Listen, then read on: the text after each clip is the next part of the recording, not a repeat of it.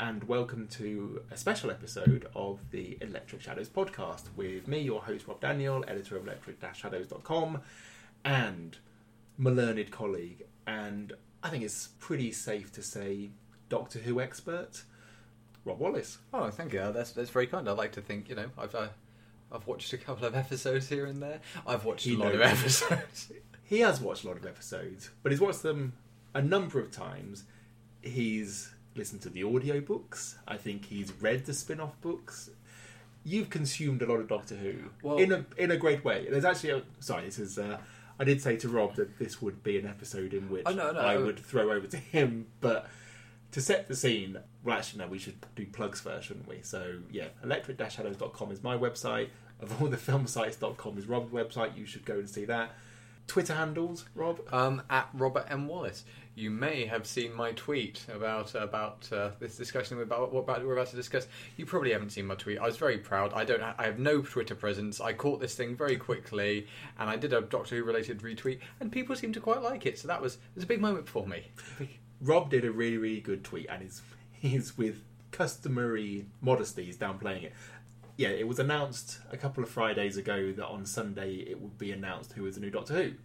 This was just landed, wasn't it? It was like a surprise release announcement. Well, I was watching it. I was at a pub enjoying a Friday night pint with a mate, and we were watching. I think Wimbledon had just ended. Well, that day's Wimbledon had ended, and this trailer came up. A little key on this sort of stone plinth, and electricity's coming up. It's like, oh, that's weird. Watching BBC and sort of failing. Don't watch a lot of live TV, so sort of failing to twig that obviously this is to be something that's going to be on the BBC. And suddenly the number 13 starts appearing around the place. Like there's the 13. There's the number on 10 Downing Street turning to a 13. There's a 13 in Sand. And me being a self-proclaimed big Doctor Who fan, just not twigging this, and it keeps on the number 13, and number 13, and number 13. Me going, what is number 13? What's this got to do with all something? Meet the 13th Doctor on Sunday after the men's Wimbledon final. You are. So I sort of jumped on Twitter and I did this, I sort of basically relayed that in a much more pithy 140 characters, along with a tweet of a gif of David Tennant going, what? And I think I beat the official BBC account to do it. And as suddenly this thing started blowing up, I occasionally, I'll get somebody liking, or Mr. Daniel occasionally very kindly retweeting something But no, this got something like 200 retweets and 600 likes. It went viral. Yeah. You went viral. Because he sent me a text, I think, saying, I'm trending on Twitter. And I was like, okay, hopefully it's for something good. Hopefully he hasn't been arrested. So I looked at my Twitter and said, what? We're going to learn who the new Doctor is on Sunday. Wow, that's amazing. And it was a really good tweet, so of course I had to retweet it. And but it was really cool, and it was a fun way to find out. Let's get into the meat of this podcast, which is about Doctor Who. And this was something that you asked if we could do on the Dunkirk podcast, and it deserves a special episode. So before we get into that, I just want to say I grew up on Doctor Who because I grew up during the 70s, late 70s, early 80s, and I watched Doctor Who, but I kind of watched a lot of it once, and it was something I really liked, but that's all it was. But one of the great things is when Rob talks about Doctor Who, because it's, in some ways, I would say, for some of the stories, actually more enjoyable to hear Rob talk about it than to watch it. Well, any of the Colin Baker stuff is like, I'd much rather listen to you talk about it than actually watch it. In all fairness, a lot of the Colin Baker stuff, I would rather toot my own horn, talk about it, then watch it again. I think I sat you down a while ago, and we watched Ghostlight, the Sylvester McCoy story, the mad as arseholes, absolutely mad as arseholes, but really, and I'm not entirely sure that I understood everything that was going on in it, but I really admired just that it was all about ideas. And the best Doctor Who, because of course they didn't have much money during the original run, is all about ideas. I mean, that's the thing. One thing I love about the format, and I think in this Doctor Who could legitimately run forever, also for reasons we'll get into in a minute. But there's this character. They are the smartest, funniest, best, bravest. They're not flawed. They're not conflicted. But there's this character, and they've got a machine. It's a magic box, and it'll take them anywhere in time and space. And they've got a companion, like a usually human companion who embodies a lot of the best traits of humanity. And as long as the show keeps it reasonably family friendly, it can be a horror, it can be a comedy, it can be tragedy, it can be grand, it can do smaller moments, and it can take place anywhere in time or space, fictional or real. And which is not a bad... in terms of a premise... Yeah, as a premise, that's absolutely fantastic. Right, so this is something that Rob asked if we could do. I'm always going to listen to Rob talk about Doctor Who. I think I know what the approach of this episode is going to be, but I'm not entirely sure. So, Rob, over to you. What are we talking about? I think I don't think there's anything important that's happened in Doctor Who recently. To be honest, I just started doing this on a whim. No, as we sort of discussed, they announced the 13th Doctor, and it was Sunday before last. Now. Yeah, that's right. Yeah. So we're a little bit behind on this, but if you're listening to this, I'm assuming you probably already know the new Doctor, the 13th Doctor. I'm not counting the War Doctor. There's some fudging going on. Has been announced as Jodie Whittaker. Jodie Whittaker of Attack the Block and Broadchurch, which she worked with Chris Chibnall, who's taking over from Stephen Moffat as showrunner. And she also worked with... David Tennant, of course. And also a film, a little British indie dramedy from last year called Adult Life Skills, which I really recommend if you want to get a look at her comedic chops. And this is great. She's already on... IMDb for the Christmas episode Twice Upon a Time, in which Capaldi will regenerate into Jodie Whittaker. Jodie Whittaker, just to spell it out, will be the first female Doctor. Yeah, and do you know the great thing about this is that it completely confirmed my belief in humanity, that everyone was happy when it was announced that we were going to have a female Doctor. I am, of course, being bluntly ironic. It was a mixed reaction. I think everybody, and this is going to sound a little bit. I don't care how this sounds. Everybody who matters has the right opinion of this, and that's also going to end up sounding slightly classist in a sec. No. When this was announced, I think it's a huge, a necessary step for this show. I mean, they've been teasing the idea of a female Doctor for a couple. They first considered it back when Peter Davison, the fifth Doctor, was regenerating. They really? In the newspaper they cut a couple of column inches to is the new Doctor going to be a woman? And we were open to it 40 years ago, theoretically open to it. And the idea that the last couple of years they've been teasing. We had a female master. We had Missy. The thing is, I couldn't quite get my head around the fact that there was so much animosity to this, because it's like, well, no one seemed to mind there was a female master. People did mind. They just minded less because they could kind of just go, because women are evil. Yeah.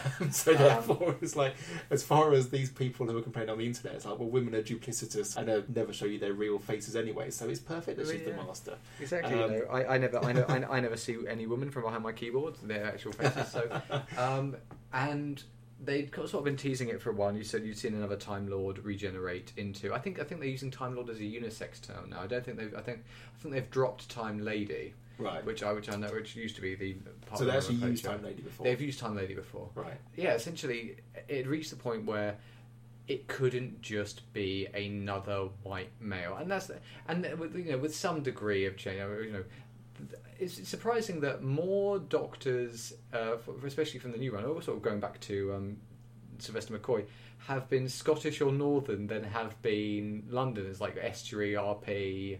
Because you've got McCoy, Scottish, you've got Eccleston, Northerner, you've got Tennant, Scottish, you've got Smith, who's a Londoner, Matt Smith. Matt Smith, yes. And then you've got Capaldi, who's Scottish. And it's interesting, obviously, they let Capaldi use his Scottish accent in a way that I still think David Tennant must have been a little bit annoyed at, because I'm bloody Scottish. He had to be put on that the English accent for, and he's done very well out there, out of his English accent. I mean, that's his accent. I mean, in Broadchurch, that's his accent. I mean, his Scottish accent's in Broadchurch. Is it? Yeah, he uses his Scottish accent in Broadchurch. Oh, he does, doesn't he? Yeah, you're right. Christ, I misremembered that. He uses his English accent in Jessica Jones. Yes, that's what I'm thinking of. Sorry, yes, that was the recent Tennant I was thinking of. And Capaldi was a bit older, and that was very interesting, even though it did actually have a hit on the viewing figures. Because teenage girls stopped watching it because it wasn't Smith or Tennant. Oh, really? And one of the reasons, apparently, they gave Capaldi sonic sunglasses and had him break out his guitar. He used to be in a punk rock band. Yeah. Is because to appeal to the teenage boys, to give them a little bit cool, give them a bit of edge. Which I didn't think particularly worked. No, I didn't think of it. Well, it's because we're not teenage boys. Oh, okay, yeah. In many aspects, we are teenage boys. Yes, indeed. There is a certain amount of Arrested Development here, but I would be interested to see if that resonated with teens as well, because I don't know. I mean, I really like Capaldi's Doctor. Did I read that he said ultimately he's been a bit disappointed by his run as the Doctor? I don't know if he said that. Other people, I agree. I've been disappointed by Capaldi's run as the Doctor, because at least for the first season they had, obviously, in my reading, is with the whole "Am I a Good Man" storyline, they had no idea of how they wanted to write him. All they knew is that he wasn't Matt Smith. He was not hyphen Matt Smith. Stephen Moffat, the Doctor, he was always going to write. He did very well writing for both Eccleston and Tennant, but his inherent sympathies in writing for a Doctor was always going to be this slightly more quirky, hyper intelligent, that sort of aspect of the character, youthful aspect of the character. And I don't quite know why they didn't just seize on Capaldi, because Matt Smith was the old man in a young man's body. I don't quite know why they didn't seize on Capaldi. You'd think they go, well, it's a young man in an old man's body. Which again, they both set up something entirely different. Yeah. But with Capaldi, it took them about a season before they started sort of balancing out, taking off the rough edges, and they went to two-parters in his second season, which gave them the writing some more consistency. And I think the first season arguably has more standout episodes, because they were taking more risks with the writing because they didn't know who the character was yet. Yeah. So you had episodes. I'm a big fan of Into the Dalek. I do like Mummy on the Orient. I know actually Mummy on the Orient Express was, I think it was his first season. In any case, they had some. Into the Dalek was great. Yeah. And then his third season they kind of cracked it. It's been very even, apart from the final two-parter, which was it's had some ups and downs, but it's been on the whole very. There's been nothing absolutely duff in it, and. But I think he also had one of the best Christmas episodes with the alien one with Father Christmas. Oh, with the head Nick crabs. Frost. Yeah, I wasn't that big a fan. I haven't been that big a fan of the Capaldi. That's because, admittedly, my two favourites Christmas episodes are the first. It's the Christmas Invasion. Yeah. With the Sycorax and David Tennant swinging around with his gown, his satsuma in his pocket, and his Arthur Dent. Yeah, his Arthur denting it. And I am a fan of the Christmas Carol episode that Matt Smith did. That I know that you're not. Yeah, because that's shit. Sorry, but it is one of those. That's the one where a shark tows a sleigh, and it seems like in the September of that year they said, "How are we doing with the Christmas special for Doctor Who this year?" And Stephen Moffat said, "This year, I thought we were going to do one this year," and pulled out a script that was half written because it just seemed. That just did not work for me. But of course, you are missing, though, in my humble opinion, the best episode, the best Christmas episode, and you'll know the name of it, and I can't actually remember it, but the David Morrissey one with the Cybermen. Oh, the Next Doctor. The Next Doctor, yeah, which I thought was great. I thought it was fun. I figured out too early on. Obviously, he wasn't going to be the Next Doctor. Yeah, there would be. Yeah, and again, giant. I mean, but it was all about patriarchy, and she became what she hated by being. And they lampshade it later. Why nobody remembers the giant Cybermen rampaging down the Thames? How did they do that? They kind of just went. I think it was the cracks. I think it was the. I think they get to it with the cracks. I don't think they left it as long as Capaldi. Of swallowing things up, altering human history. In any case, anyway, yes, this is it's all preamble to the fact that we now have a female Doctor, and there has been some backlash from certain areas of the internet. If you want to despair about humanity, just go onto the comments section, the bottom page of any Yahoo News article talking about the new female Doctor. Such gems as, the show's done 50 years and bloody PC, political correctness has killed it. It's not Nurse Who, it's not Nurse Who. Jeez, I mean, as you said earlier, the comedians have gone whole careers without anything coming up with anything so sublimely stupid in it. Yes. There are some comedians who would love to write something as cleverly stupid as it's Doctor Who, not Nurse Who, and not understand why that is a ridiculous thing to say. There are some comedians that say, that's so clever in its stupidity, I will never be able to be that funny. Because it is a laughable I mean, statement. it's an Alan Partridge line. Alan It is Partridge- natural, yeah, it is. And obviously your other particular favourite. Well, my favourite, and there was this really good thing that this guy did, where he took all of the absolutely ridiculous Twitter comments and put them as episode titles on the background of the opening credits in the same font, and one of them was "Don't want a TARDIS full of bras," and it was like a TARDIS full of bras should be the name of a Doctor Who episode. Of course, he also doesn't fucking realise it's like, well, Doctor Who always has a female companion, so there will be bras. I mean, there on the might have been a TARDIS. period during the 60s when there weren't any bras in the TARDIS. But yeah, the TARDIS has always had bras. And also, I think he's underestimating the capacity of the TARDIS to contain bras. Because, like, have you ever heard the Doctor giving directions within the TARDIS? It's like, third left, second right, da da da da da da. I don't think it's going to run out of room. There is probably a Marks and Spencer's on the TARDIS where there is an entire female underwear section. It's always been there. So therefore, this guy who doesn't want a TARDIS full of bras he's been wrong all these years. And the thing with this was, I like to think that's the extent of his wrongness in his life. That's yeah. wrong. I think it's probably a sign of something far deeper. Yes, he's fundamentally wrong in his thinking about the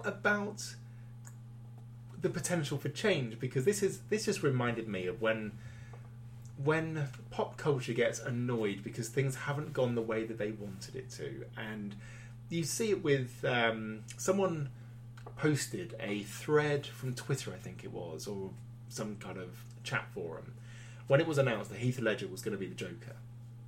And the vitriol, the sheer fan hatred on this page about the casting of Heath Ledger as the Joker, and how they weren't going to watch the film, that he had destroyed the series, that you couldn't have Heath Ledger.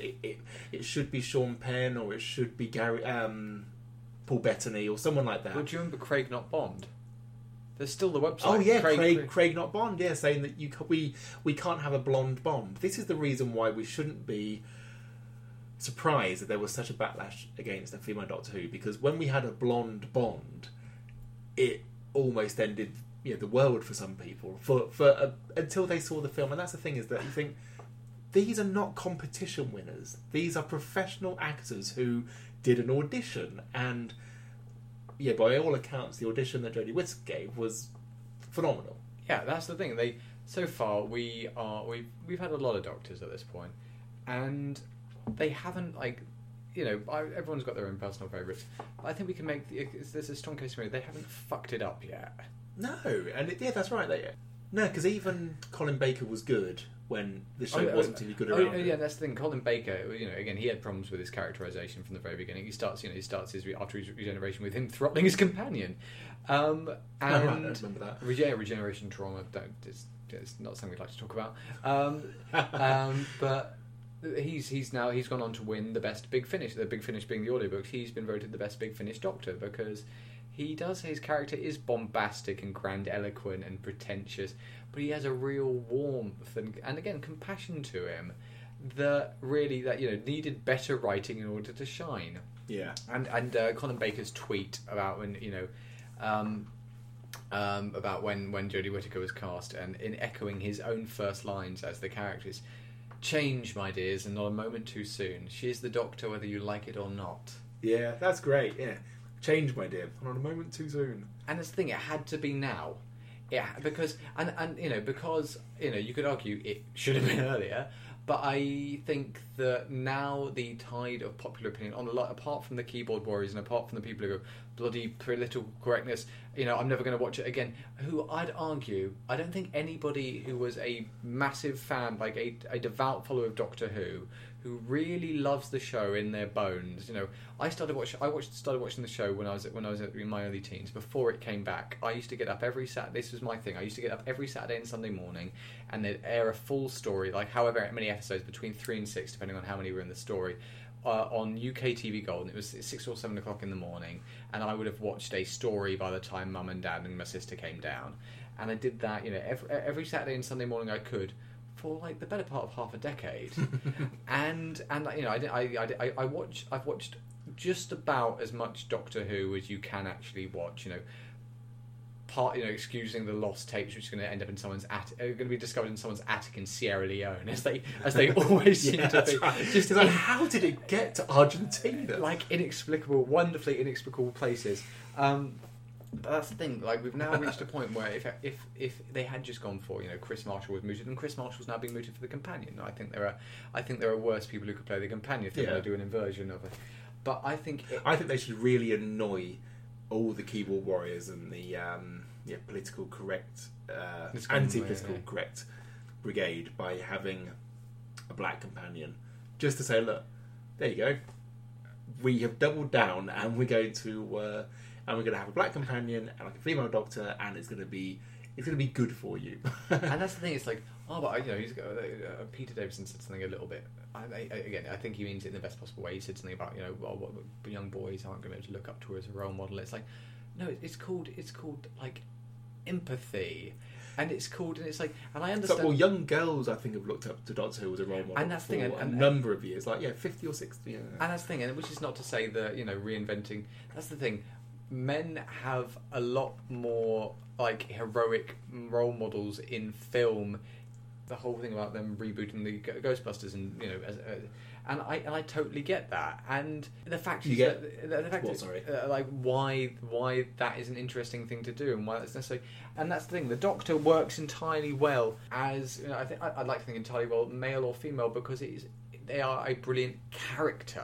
Well, also they are an alien. Yeah, and that's the thing. It's like, but this goes back to they're going to at some point. Capaldi's going to presumably explode with light and turn into someone else, as the character has done a dozen times before now. And I'm not sure if anyone has noticed this, but that's not how humans change and reproduce. It's a fucking alien, and I'm sorry, but this is the same as when Idris Elba was cast, and you'll know the character name, I don't, in Thor as the gatekeeper. Was it Heimdall, who isn't black in the comic? Is he green or something like that? Or no, I think.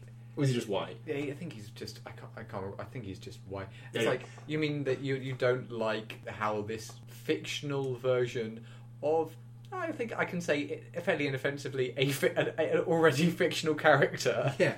And the thing there was, he said, I don't understand why we can have green characters and purple characters, and everyone's fine about it.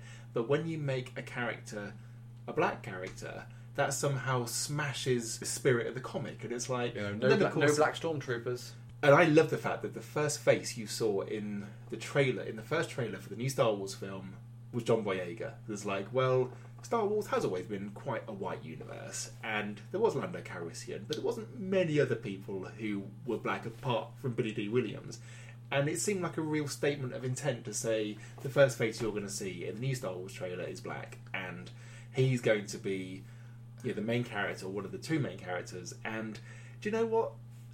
You're not going to even think about it when you see the film, because it's just going to be good. The white... that's the thing is, Rob and I we're having this conversation as two white dudes. We will never lack. I cannot foresee a time where we lack for representation in media and the arts. That's right. And there is a thing there where it's like, and I'm being really, really patronising now by saying, look, and you're not even going to notice it because the film itself's going to be good, and John Boyega's going to give like a really good performance. But the reason why I thought I think I am being patronising here is because we're not going to notice it because we are well represented by everything else. But black kids are going to notice it because they suddenly have a hero in a Star Wars film who is front and centre, and it's like, well, these are the good things that we. This is not an issue, and it's nice to think. In a way, it's like a bit dispiriting that we're even having to have this conversation about this, but it was inevitable. And I think it's not, and it would be nice to think that Hollywood have done this out of the goodness of their hearts because they thought, it's time, we need to do this, we need to change. No, they've done it because they figured out they can make money from it. Then it makes sense for them. For them on a demographic reach. On a demographic reach, and just in terms of, and that's great. And it's not great because it would be really nice if capitalism wasn't quite so cynical. It would be better if the progressive depiction of race on film wasn't so guided by race and gender. Yeah, it wasn't. But then it's like we think, well, look, there has to be change at some point. And to be honest, the world we live in right now, there is always going to be a profit margin put against these things. And you can bet your bottom dollar that there was a lot of focus groups and like a lot of research was done into, well, if we have a black stormtrooper or if we have a female Doctor Who, what impact is that going to have on our bottom line? And they decided, do you know what? It isn't enough for us not to do it. And that's the thing, I know obviously they didn't take the decision lightly, even though Chibnall says it's something that he wanted to do with the character from, it's kind of an idea that he'd had with the character, which makes all the allusions that Moffat, has been making in the previous series, it makes the suggestion that actually this is something that's been on the cards for a while.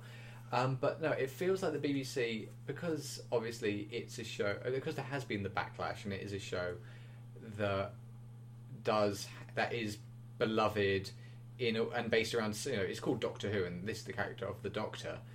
It feels less cynical, I'd argue, than it might otherwise have done, because it is, and it shouldn't be, a risk.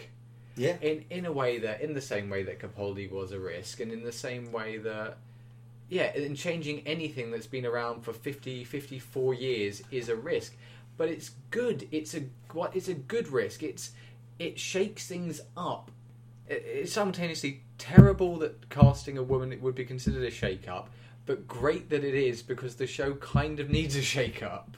And I'd say it's actually more of a risk in Star Wars, because one, it's Star Wars, so therefore it's going to make money anyway, and two, you have Daisy Ridley, who is Pretty White Girl, who is joint lead in that film, and you've got your man Llewyn Davis, Oscar Isaac, also known as Oscar Isaac, who is Guatemalan background. So. He is Guatemalan, so he does have that kind of South American thing, but he also has a touch of the Han Solo about him. At the moment, you've still got Luke. Wow! Now that I'm going to spoil, sorry guys, Han Solo's died, and really tragically, of course, Carrie Fisher's actually died. So it's like, is Luke? You're gonna have to introduce another white person, or Star Wars. The whole thing just going to collapse. The whole thing's going to be out of whack. That's right. The whole thing's going to be out of whack, and this alien world is going to have too many aliens. This alien world might actually be in some way representative of a global population. Taking that a step too far. But the thing here is, I think that it is a bigger risk for Doctor Who, because it is the main character. But then I think, because I put out a tweet saying, look, I would be really happy if it's Patterson Joseph. I have to admit, I thought they would go with a black man ahead of a woman for Doctor Who, and I don't know if wrong-headed on my point, or just me thinking that they'll just keep the male part, because that's a really important part, and that's the part that's the bigger risk. I'm glad there hasn't been, as far as I can tell, there might have been, I might not just have seen it, there hasn't been any backlash over it not being a black male, or over it not being a black woman. And that's the thing. I think it's because they're so focused on it being a woman that it's like when Obama was running for president and someone like Stephen Colbert said, the Republicans completely screwed up their campaign this year because they were so focused on saying that he was a Muslim, they forgot to point out he was black. And it's like, and I think they're just so focused on it being a woman that their outrage has no time for anything else.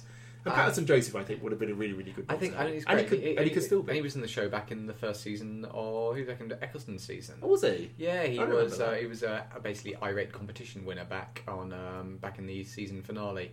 All right, because I remember him. I mean, Johnson from Peep Show, and he's in Neverwhere, and he's also he's the Marquis. Wow. I never watched that. He's also in The Leftovers, and he's very good in that. And he would be like a Red Doctor Who. I also said either Kurt Russell, which was always like a bit of a long shot, but I don't think it could still happen, or Essie Davis from The Babadook. And I kind of think I've got my Essie Davis with Jodie Whittaker. I think, and also much more canny casting, because Jodie Whittaker is a little bit of a national treasure because of things like Broadchurch. So I think that there is enough love for Jodie Whittaker, just in general, and also the fact that she's a good actress. I'm really glad they didn't do the whole cheesy. I mean, they did sort of a 30-second clip of the Doctor sort of walking through the forest wearing a hoodie, and then you reveal the hand. It's a female hand of the TARDIS escaping. And the thing, when you first see her wearing that hoodie, you're like, "What? That looks like a woman's build." However, the Doctor Who does have a habit of going for really skinny dudes. Yeah, it does. So... hat stand physique men. But then when you see her eye, it's immediately, you immediately get who it is. And I like that they did that. I found the whole Capaldi reveal, they did a show devoted to it, a bit cheesy, because ultimately, I don't know, I can't really get the whole story. It wasn't Claudia Winkleman, it was somebody like Claudia Winkleman. It's making a big deal of it, and putting on that yay. And they could be a big Doctor Who fan, but it's always going to seem utterly insincere. But they did that as well, because I was really surprised that they didn't do a show for this one, because they did it for Matt Smith as well, didn't they? They called it. I think they called it the 10 Doctors. I guess kind of dropped it in. I think they were a little bit. I think they revealed it at a point where people knew it was coming, but didn't know it was coming then. Right. And I can't quite. I think Tennant was just released to the press. I think Tennant was just. It was lots of shots of him wearing the frills from Casanova in for him when it was yes indeed because they wanted Christopher Eccleston to continue, didn't they? Yeah, and he bailed. Then for reasons. Since then, it's turned out to be like a bit of a. Well, stories are that he was a bit hard to work with on that show. He's also in The Leftovers and is very good. But yeah, when it was Tennant, because he was just by far and away the most popular Doctor Who, so therefore him becoming a new Doctor was a big deal. So that's, I think, the first time they did the big show about who is it going to be. And he had the interview with Tennant saying, I think it's the best choice. And it's like, oh, who is it? It's Matt Smith. I've not heard of Matt Smith. Then again, I hadn't heard of David Tennant when he became the Doctor, and they were two fantastic Doctors. And then I liked the fact that it was Peter Capaldi, because I've always liked Peter Capaldi. And that's the thing, his tenure on the show, you forget how well established he was beforehand, and the fact that it has made you kind of forget about the thick of it, hasn't it? As soon as I say the thick of it, you go, of course, the thick of it, that's still there, that's still great. But the initial jokes and stuff about people editing Doctor Who together with clips of Malcolm Tucker going, "Oh, fuck off," kind of very quickly subsided because he proved himself in the role, and the character he clearly has huge love and affection for. And I'm really, I'm excited about the Christmas episode. The Twice Upon a Time with him and David Bradley as the William Hartnell Doctor. Yeah, kind of presumably regenerating in tandem, and neither of them wanting to go, and both of them being resistant to the idea of change. And it's got a whole sort of a winter, the whole Christmas truce during World War One. Yes, and Mark Gatiss playing a character called the Captain, who's presumably related to the Brigadier, who was the head of unit back in the back in the Pertwee era. Well, in Troughton into Pertwee era. Was it in Troughton unit? Unit was in Troughton. I think they only introduced Brigadier. It might have been in Spearhead and Space, actually, the first Pertwee era. Though I might be just misremembering that because it's a bit neat. But in any case, and then at the end of this, what I'm hoping is going to be a great 2-Doctor episode anyway. Jodie Whittaker is going to turn up, and when she does, there are rumours that they're bringing back Jenna Coleman as Clara, who was the Capaldi companion for the majority of his run, from Smith into Capaldi, and of course Pearl Mackie is Bill, and who disappeared off at the end of the most recent episode with Space Water Girl. That's not getting that's a different thing. But in any case, I hope Bill is there when he regenerates. Part of me hopes that he's by himself, because it's always a bit more romantic when the Doctor's by himself, facing it nobly alone. But then again, it's always nice to have someone there to react to them, I think it was really good when Nicola Bryant was there too. I'm sure it's Peter Davison. Peter Davison would, he was in no way upstaged by... But I think that Peter Davison said that he wanted to kill the costume designer for that episode because his death scene was completely overshadowed by the fact that Nicola Bryant was wearing a very low-cut top and she was basically spilling out of it as she was cradling him. And him giving a great performance. As a kid, that just did not occur to me. And it's like, wow, and you would have been about 9 or 10 years old when you saw that. But it was big. But that was the thing, was that Peter Davison was my Doctor. And because I remember watching Doctor Who as a kid when it was Tom Baker, and being so absolutely terrified of him, this toothy, curly-haired maniac, that I just assumed he was the baddie. And my mum said, no, he's the goodie. And it's like, well, then who's the baddie? And then the Daleks arrived, and it's like, oh, this is amazing. But that big man there with the big coat and hat, it absolutely terrifies me. But Peter Davison was my Doctor, and the fact that he was leaving was like a really, really big deal for me. And he got sent off at Caves of Androzani, which is arguably his strongest story in his whole tenure. It's a really great, because he's doomed throughout. See, that's the thing is, I don't remember the story that well. He comes into contact with spectroxtoxemia, which is a which essentially is a slow-acting nerve poison. Right. It's I have to go back and watch these. I mean, it is what. But then again, you can tell me about them because and it's the first instance of the Doctor giving up his life, the current life, in order to save his companion, because there's only enough antidote for one, and he gives it to Perry. Does Eccleston do the same thing when he? Okay. Hartnell, First Doctor, regenerates due to wearing a bit thin, gets old, though they may retcon that in the new one. That might be another course. Troughton's forced to regenerate by the Time Lord Spinny Void. The Third Doctor is dosed fatally with radiation while on Metabolus 3, giant crystals, spiders. Fourth Doctor falls... That was John Pertwee. Fourth Doctor, Tom Baker, falls from a radio telescope in Logopolis, and that's referenced by Missy explicitly. Like, we know you've fallen, when they're talking about, you know, how they might kill him in the season. See, I so remember that because I was on holiday in Skegness in a caravan, and we all huddled around a tiny portable black and white that had the worst reception to see the Doctor Who change. Anyway, go on. And then Pete Lewis and spectroxemia poisoning turns into Colin Baker. Colin Baker's TARDIS was knocked off course by Rani, who was the evil female Time Lord, like the female master at that point, and he regenerated without Colin Baker even being present. It was he basically got fired, and Sylvester McCoy is lying face on the floor wearing a wig. Wearing a curly blonde wig. Sylvester McCoy was in the TV movie mowed down by not Yakuza by Triads. Sorry, while exiting his TARDIS and regenerates in a morgue drawer. The eighth, and he turns into Paul McGann, the Eighth Doctor, who only regenerated in the Night of the Doctor, which was done, which was a mini episode that was done retroactively as part of Moffat's tenure to kind of fill in the gap and say here's how he became not Christopher Eccleston's Ninth Doctor, but John Hurt's War Doctor, who is introduced and has basically an episode centered around him. And then he gets old, and he regenerates. He's also wearing a bit thin. He gets the line. Eccleston took on energy from the Time Vortex, and sort of, you know, and sacrificed himself. As did Tennant. Tennant sacrificed himself to save Wilf going into the radiation booth. You know, he will knock 3 times. Was this prophecy about how he was going to die? They thought it referred to the Master. Turned out to be Wilf knocking on the door of the booth. Which actually, as a moment, really, really choked me up. It's great. I mean, so well done that was. The rest of the episode, the end of time, is a little bit all over the place. But it has its cake and eats it, doesn't it? Because it kind of eats its cake and has it. Because he gets to say goodbye to everyone. Because his regeneration takes about a year or something. He gets his farewell tour. Matt Smith got old and regenerated on Trenzalore. Capaldi, they haven't quite been 100% on what is actually forcing him to regenerate. It seems to be when... Which is good, because I don't want to know. When the Cybermen grabbed him and kind of electroshocked him, you know, in the season finale again. But it's fine. Oh, yeah, sorry. Yeah. It's all stacked up in my box. I've just got so much to watch right now, but I will watch it. If we edit this down, we'll try and redact your memory with it. But it makes it the first time, in which case, that the monsters directly got him. Oh wow, that's interesting.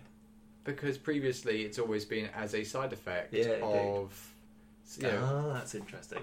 And so which is then good, because then it's like, well, if this is the first time that the monsters have directly got him, then he needs to become a different person. Yeah.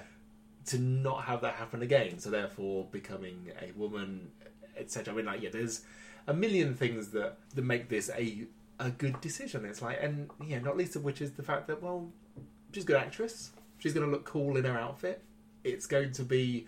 It gives them a whole new range of things they could do with this actress. And it's time that, you know, that it's men who have to do the gender reverse cosplay instead of women having to do it. Well, that's a really good point as well. And I think that having been to Comic-Con, I love Comic-Con. And I was there in May or June this year at the Excel Centre, and there was a lot of cross-dressing cosplay for both male and female, and it's like, that's what I like about this place, is that everyone's just dressing up as their favourite characters, and it doesn't matter what gender that character is. And if this is political correctness gone mad, then I'm all for it, because all these people are lovely, and you know what? They are going to give much better conversation than people are saying. It's not Nurse Who, and I don't want a TARDIS full of bras. I mean, that feels like that's the one... You've destroyed the character, and... Yeah, that feels... That person who came up with that must have been very, very proud. I mean, the thing is, it might not work, because... But it might not work because the writing... Because the writing might be... Yeah, exactly. I'm more worried about Chibnall than I am about Whittaker, because Chibnall's indeed. episodes so far have been alright. He hasn't written any... It wasn't... That's the thing, Moffat came in on some of the strongest episodes, some of the strongest two-parters. You know, he wrote The Empty Child and the Doctor Dances, he wrote Silence in the Library and Forest of the Dead, he wrote Blink. And he wrote some of the defining episodes of the previous two Doctors. I think in the Doctor Dances, where Constance's previous three Doctors, or Just This Once Everybody Lives, was fantastic. So when he took over with Matt Smith, there was no doubt that he had some brilliance, but whether or not he could extend that over seasons. And that's the thing, is I'm really sorry. Go on, finish that thought. But that's the thing, is Chibnall's slightly more workmanlike. But one of the things I've heard is that he's going to have a writer's room, which on one hand is going to be quite interesting, because the impression was that you gave Moffat your script, he did what he wanted. He told you what he wanted, you wrote it, he took it back, he did his thing with it. Yeah. I'm ultimately. It'd be interesting to see what he did with Neil Gaiman's script. Yeah, because I think one of the things Neil Gaiman probably said is, you're not fucking touching it. Yeah, indeed. I mean, because he has the clout to say that. Yeah, it's like you can make. No. He said I can imagine, because Neil Gaiman comes across as such a lovely person, and actually was lucky enough to interview him for Coraline many years ago, and he was as lovely as I hoped it'd be. I would imagine he'd say, more than willing to collaborate on this, but it's going to be a collaboration. You're not going to railroad me. If there was any of that at all. But I do think, though, that Stephen Moffat, and it was the same thing with Sherlock, was that they take the character in really interesting places and then they overcomplicate it. And Doctor Who, I'm actually quite looking forward to being more of a... Episode of the week, standalone kind of... Or even kind of like, those 3 episodes, because it used to be like, you would have like a 3-episode arc, or like a 4-episode arc, or something like that. And they would be... not self-contained stories, but they would be stories, and you didn't have to know years and years and years of backstory, because the showrunner had decided that he was going to create this entire universe. And I do find sometimes that is the flaw of Doctor Who, not as much as Sherlock, where it was like, well, you've done a full James Bond now, and you've actually really spoiled what the character is. What, I'm making him blonde? Yeah, that's right. It's gonna be, you've given him curly hair. Yeah, so I am actually quite looking forward to there being a showrunner who might not make it more conventional, but just kind of get back to the self-contained stories like Ghostlight. 3 episodes? Yes. Something like that, yeah. And it was like, I do like it when the Doctor just lands in a situation, has to come up to speed on everything, and then sorts everything out. One nice thing I've heard, it's quite funny, is that so many scripts they've received and have had to work with, it's like everybody always starts with the Doctor, with the TARDIS receiving like an emergency beacon, like getting the distress signal, and it's like, and we get it, and it's a good setup, it's a classic setup, but it's like, no, you have to just have the TARDIS land somewhere. I remember reading many years ago, and this was when Doctor Who was off the air, and people were submitting their Doctor Who books. Because, as I've always said, I think that the great documentary that has not been made, that you should make, is what happened to Doctor Who when it wasn't on air. So from, was it 89 through to 2005, with that little blip in 96 when we had that one episode with McGann. Because that's when Doctor Who as we know it today really formed, because it was all fan-driven. So fans would be the ones who would be producing the fanzines. They would be producing the fan fiction. They would be speculating on different things. They canonised one of the comics. I don't think... It might have been just within that period. They canonised... recently, in the episode, I won't spoil the line, Moffat is fairly good, or fairly free, let's say, in canonising that stuff. Because in Night of the Doctor... Paul McGann, when he's about to regenerate, he starts acknowledging all his previous companions, and we've only seen him with one previous companion, and all the names of the companions he's saying are companions who have appeared either in the book series or in the Big Finish audios. Oh, wow! Which actually within themselves contradict each other, but it's It's an acknowledgement. And it was also during this time when it's like, right, we're never going to get any more new Doctor Who, but there are lost episodes, so we'll go and find the lost episodes, or we'll find stills and we'll get didn't they get some audio from it or something, or they acted out the script and put stills with it, and thinking, well, this is great. This is like, this is a creative act in itself, even though you are using pre-existing material, pre-existing property. Yeah. But sorry, to get back to the point, there was an editor of the Doctor Who books who said, I can't tell you how many book manuscripts I get that open with the line, "The spaceship was floating in space." That exact line just seems to be something that everyone thinks is a great open line. The spaceship was floating in space. And he said, and that's the reason why we don't really take unsolicited manuscripts, because they're not very well written. I mean, it's a great opening line to a satire. It's like a Douglas Adams novel. It is, that's right. Like, as a Douglas Adams novel, like that is a Douglas Adams line. Again, we get back to there are professionals who would try so hard to do something that artless, that silly and stupid, but yeah, the spaceship was floating in space is the lovely equivalent of a TARDIS full of bras. That's things, and you could make that work because Douglas Adams wrote for Who. Yes, that's right. Yeah, he did. Armageddon Factor. Oh, I don't know. I think he was involved in Armageddon Factor. I know he did City of Death. I know he wrote an essay called Sharda. And I'm gonna just because we're on like 50 minutes already, so I'm gonna very quickly talk about Sharda. You've got an hour. Sharda was a Tom Baker episode. I think it must have been. I'm trying to get the chronology right in my head. 66, about 72, and it's shooting around Oxford, and they got a bit of footage around Oxford, and it had to do with this Time Lord planet off somewhere, and it was very. It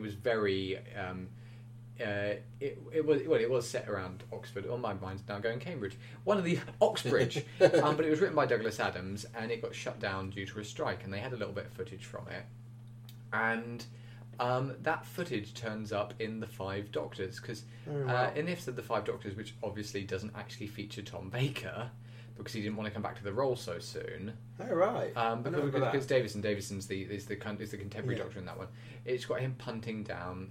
It's down the cam. It's in Cambridge, punting down the cam, and then this big silvery thing comes out of the sky and like picks him up, and it's him. And that's using stock footage from Sharda, which obviously they still own the rights to. They never aired the episode because they never finished it. They went on to adapt the episode into a Doctor Who cartoon, like an animated thing, before they brought back the original series with the McGann Doctor, saying there was this whole adventure thing I was supposed to have had and I didn't have it because I got picked up in the Five Doctors. I need to go and have that adventure. And then they actually did a DVD release of it where I can't for the life of me remember if they animated it or if they did it largely with stills. But they got Tom Baker to come back and do the episode, and they got the original cast back to come back and as far as they could. Yeah. And so that's the thing. Doctor Who, even episodes that never got made, have a life, and will eventually be found in attics in Sierra Leone. Yeah, that's right. It is. Yeah, I mean, it's an amazing thing. It's big enough and well established enough, and also cherished enough that it will survive the outrage over there being a female Doctor. And I am so looking forward to everyone doing a Heath Ledger and saying, this is the definitive performance for this character, after saying, I will never watch this film because of this casting. And I'm holding out that, that Jodie Whittaker gets some decent scripts so she can establish a female Doctor, because it kind of has to work, because if it doesn't, she will get all the blame. I mean, it's a real risk for her, because if she gets duff scripts, she's going to get the blame for being not good, as opposed to not having good. And when she regenerates, I hope Bill's there, because I quite want to see Bill's reaction to the Doctor turning into a woman. I think that'd be delightful. Yeah, but can I stick around a bit longer? I want the Doctor's first line to be something like I don't want them to be an acknowledgement that because the Doctor has a line about so much more advanced than you guys, in terms of gender, and we don't even see any of that. Just the Doctor, maybe sort of going, okay, I'm the new Doctor now. The ring's fallen off Capaldi's finger because Capaldi wears his wedding ring, and sort of maybe looks at herself in the mirror or has a moment of, I feel different. I feel da-da-da. Still not ginger. I think that I think acknowledging the continuity of what the Doctor is and is not in terms of a throwback, would be really nice with that moment, just to sort of say, hey, look, this is the Doctor. The character has changed, but as in all things, this is still the same character. You will still absolutely learn to love them. There's always a degree of, oh god, I was upset when Matt Smith went. I was upset when Tennant went before Smith, and I grew to love Smith arguably more than I did Tennant even. Yeah, I don't think anyone thought that they would love a Doctor as much as David Tennant, and then Matt Smith came along and became officially the most cherished Doctor, and so therefore Capaldi had a tough time. But no, I've enjoyed him as the Doctor. I really have. I think the episode Hellbent, the penultimate episode of the previous season, is arguably the, if not the best, and no, I would say possibly say the best episode of New Who. Is that the one when he's punching through the ice? Yes. Yeah. Or the crystal. The crystal. Yeah. It's, I did like that one. I did. I thought it was a good character study episode, and I think it was one of those where you would have got a lot more out of it if you. The more you know about Who, the more you get out of that episode, because it is putting this character who never really sticks around in a place where he has no choice but to stick around, and really he can't run away from this thing. He has to face what it is that's tormenting him, and it was really good. But it wasn't. I have to admit, it wasn't my favourite one, and I think part of the reason for that is because it's like, well, you need to know a lot about Who to really get everything that's going on here, and I'm not that much of a fan, but I do like it, yeah. But then I've got the entire series stacked up in my box. I haven't watched it apart from the first episode with Bill, and I thought it was great, and I haven't watched any others, so I do need to get into it. But and I need to watch it before Christmas Day, so I can then watch the Christmas episode. Yeah, because I'm going to be calling you on Christmas Day. I'm going to be saying they were right. The morons were right. She's rubbish. And then we'll jump onto a podcast and we'll say we apologise to all morons. That's not going to happen. That's not going to happen. Well, they're not going to apologise. They're not going to apologise when it turns out that she's really good. Well, yeah, that's the thing. It's like, it'd be great if they did. It would be great if the fucking Daily. Oh my god, the fucking Daily Mail. We haven't talked about that yet. Oh, posting one thing. So, in terms of Ginger, is that a throwback to anything, or have I just missed that? It goes back to David Tennant having regenerated and sort of making a comment about not being ginger. Oh, okay. Right. And then when he regenerates to Matt Smith, he goes, "And I'm still not ginger." And it's become like an ongoing thing. Right. But because David Tennant goes to Rose and he sort of very seriously goes up to her and goes, "You tell me, am I ginger?" And I think time for a Ginger Who, damn it! It's time for a Ginger Who. Anyway, so yeah, the Daily Mail. My God, they it was in the newspaper. I can't remember who it was written by now, but it was a think piece about how women are taking over telly and there aren't any male role models anymore. And it started off with a paragraph that said, there are many things that I'm not comfortable with the idea of talking to a female doctor about, and saving the world is one of them. And it's like, you fucking moron. you moron. Misogynistic twat. Well, but the thing there I thought was, we're thinking, yeah, because men have never put the world at risk, have they? I mean, it's always been females that have been responsible for every single time we've almost approached a nuclear apocalypse. Always been a woman behind it. I wouldn't feel comfortable asking the doctor to feel my prostate. So I'm not going to go to Peter Capaldi and say, actually, sorry, do you mind? I've got a bit of a lump back there. And you are a doctor. And I need to get this done pretty quickly because I think you're going to regenerate into a woman, and there's no woman that's going to... I'm just not comfortable with that. And it was this thing about and they said, well, I'm sorry, but you've got Poldark and you've got a million shows. But they said, no, but there's Happy Valley, and even Broadchurch turned into a male hating show. And it's like, well, no, it didn't. It never turned into a male hating show. It was about, the final season was about rape. It's it's presumably going to be, it turned out to be a male antagonist. That's right. And it was but it wasn't, it's not. This is not male hating. Fucking hell. It was one of those things where you just read it going it annoys me that you got paid hundreds and hundreds of pounds for this feature and you are probably on a sizable retainer, even if you are not in fact a staff writer, in which you will be on a very, very pretty penny indeed. To write fucking drivel that really... I'd go further than drivel, I'd say bilge. Bilge. And it's just, I thought, wow, okay, I don't know, I just think that this is the reason why I don't read the Daily Mail. Because it's fucking... The reason I don't read the Yahoo comment section unless I'm looking to make myself feel bad.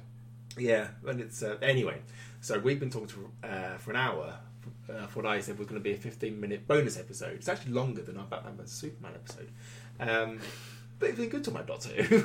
No, it's been a surprise. It's No, it's been... And that's the thing, I think Doctor Who is a show that is universal, and I think that male or female, the Doctor is a truly inspiring figure that I can't see going anywhere. Said you're right. He said in 1989, surely. And but the thing is, at the time, in 1989, it wasn't making money for BBC One. And because of BBC Worldwide now, that takes a lot of the stress. And Michael Grade, who was the controller, hated Doctor Who. And I think that Doctor Who actually has a lot of love at the BBC right now because it makes a lot of money for them. Therefore, yeah. Yeah, ultimately, I think it just to harken back to Colin Baker, his first words in that wonderful tweet. Change, my dears, and not a moment too soon.